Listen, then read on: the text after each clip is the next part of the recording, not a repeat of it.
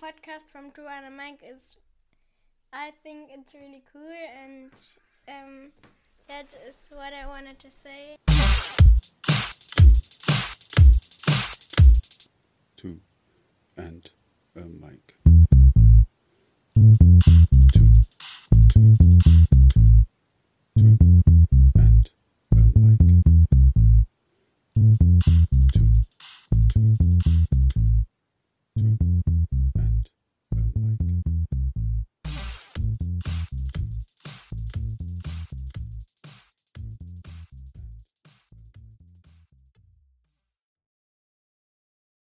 This is my final podcast of 2022.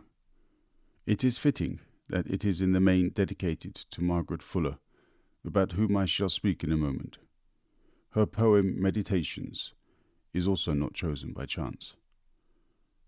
The last few years have been challenging for everyone and for different reasons. The years ahead will be incrementally more challenging, more difficult, and more problematic.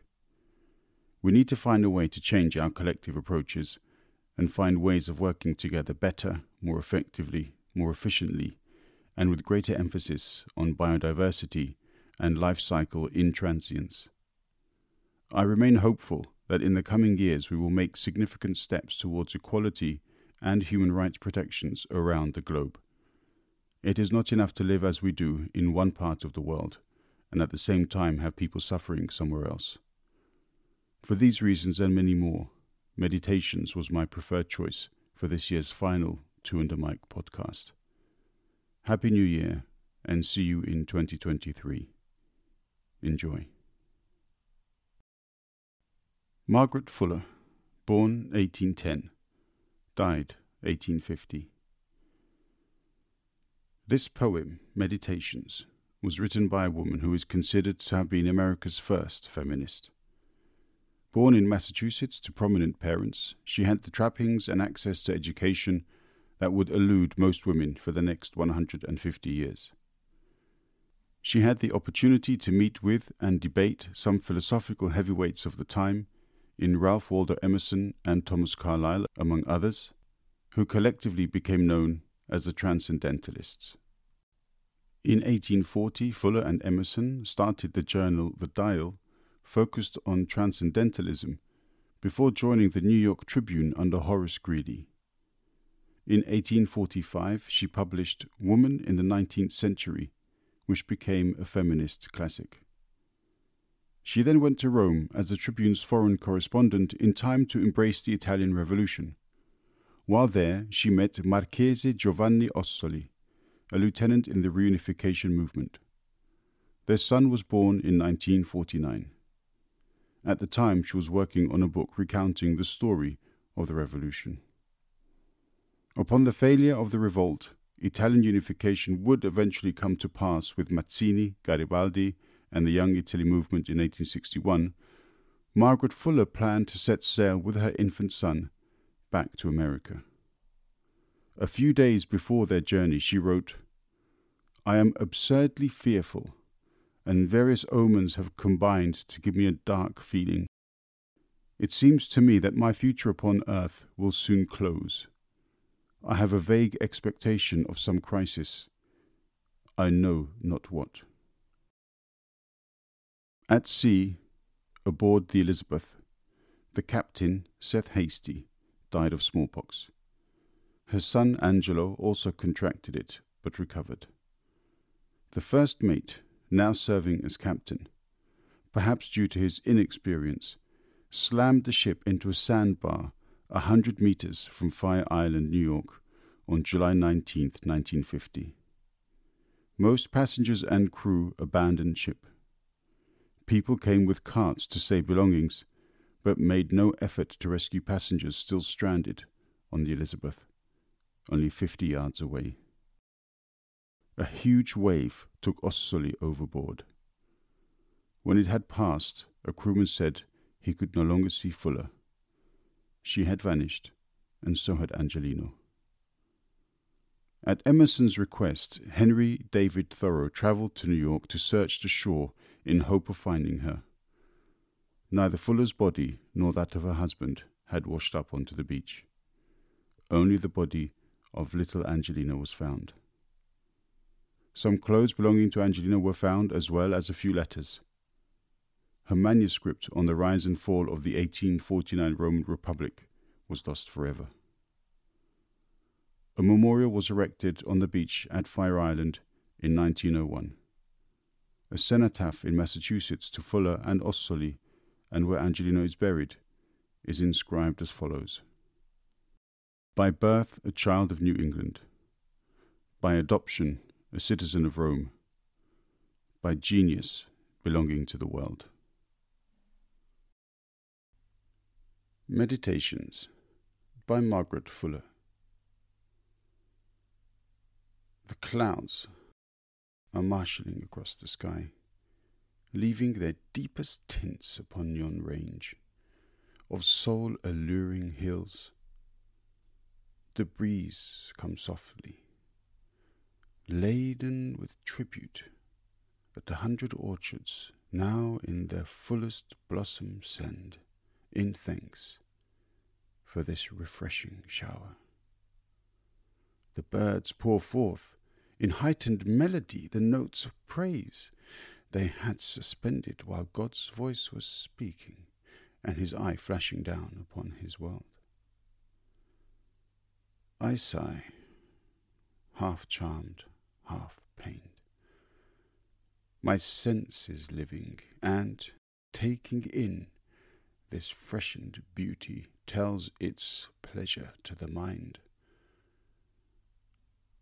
The mind replies, and strives to wake the heart in turn, repeating poetic sentiments from many a record which other souls have left, when stirred and satisfied by scenes as fair, as fragrant. But the heart sends back a hollow echo to the call of outward things, and its once bright companion, who erst would have been answered by a stream of life-fraught treasures thankful to be summoned, can now rouse nothing better than this echo.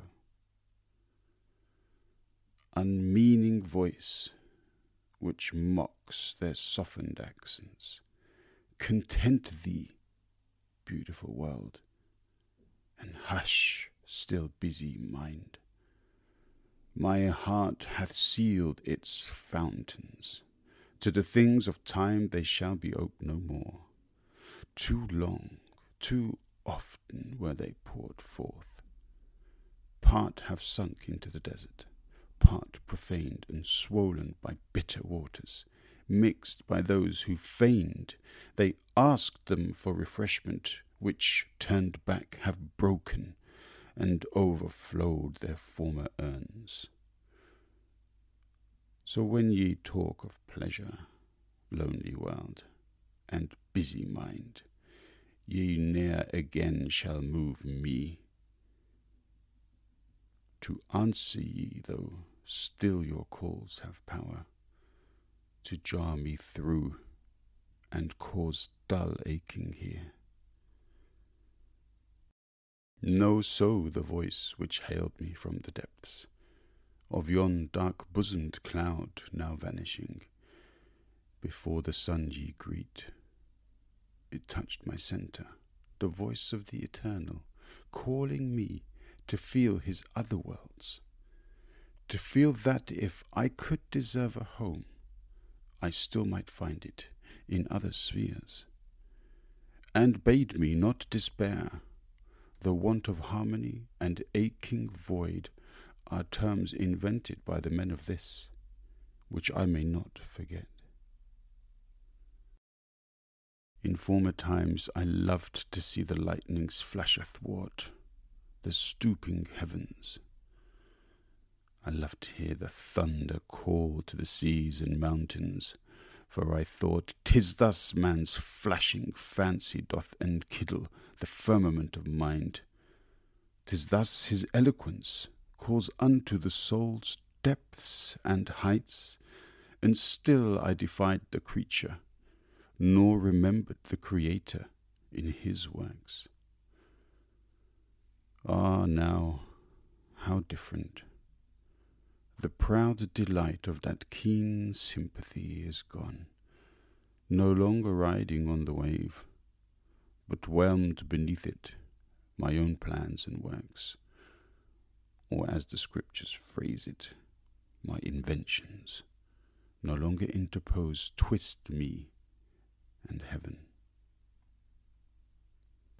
Today, for the first time, I felt the deity, and uttered prayer on hearing thunder. This must be thy will, for finer, higher spirits have gone through this same process. Yet I think there was religion in that strong delight. Those sounds, those thoughts of power imparted. True, I did not say, he is the Lord thy God, but I had feeling of his essence. But 'twas pride by which the angels fell. So be it. But oh, might I but see a little onward. Father, I cannot be a spirit of power. May I be active as a spirit of love, since thou hast ta'en me from the path which nature seemed to appoint. O deign to open other, where I may walk with thought and hope assured. Lord, I believe, help thou mine unbelief.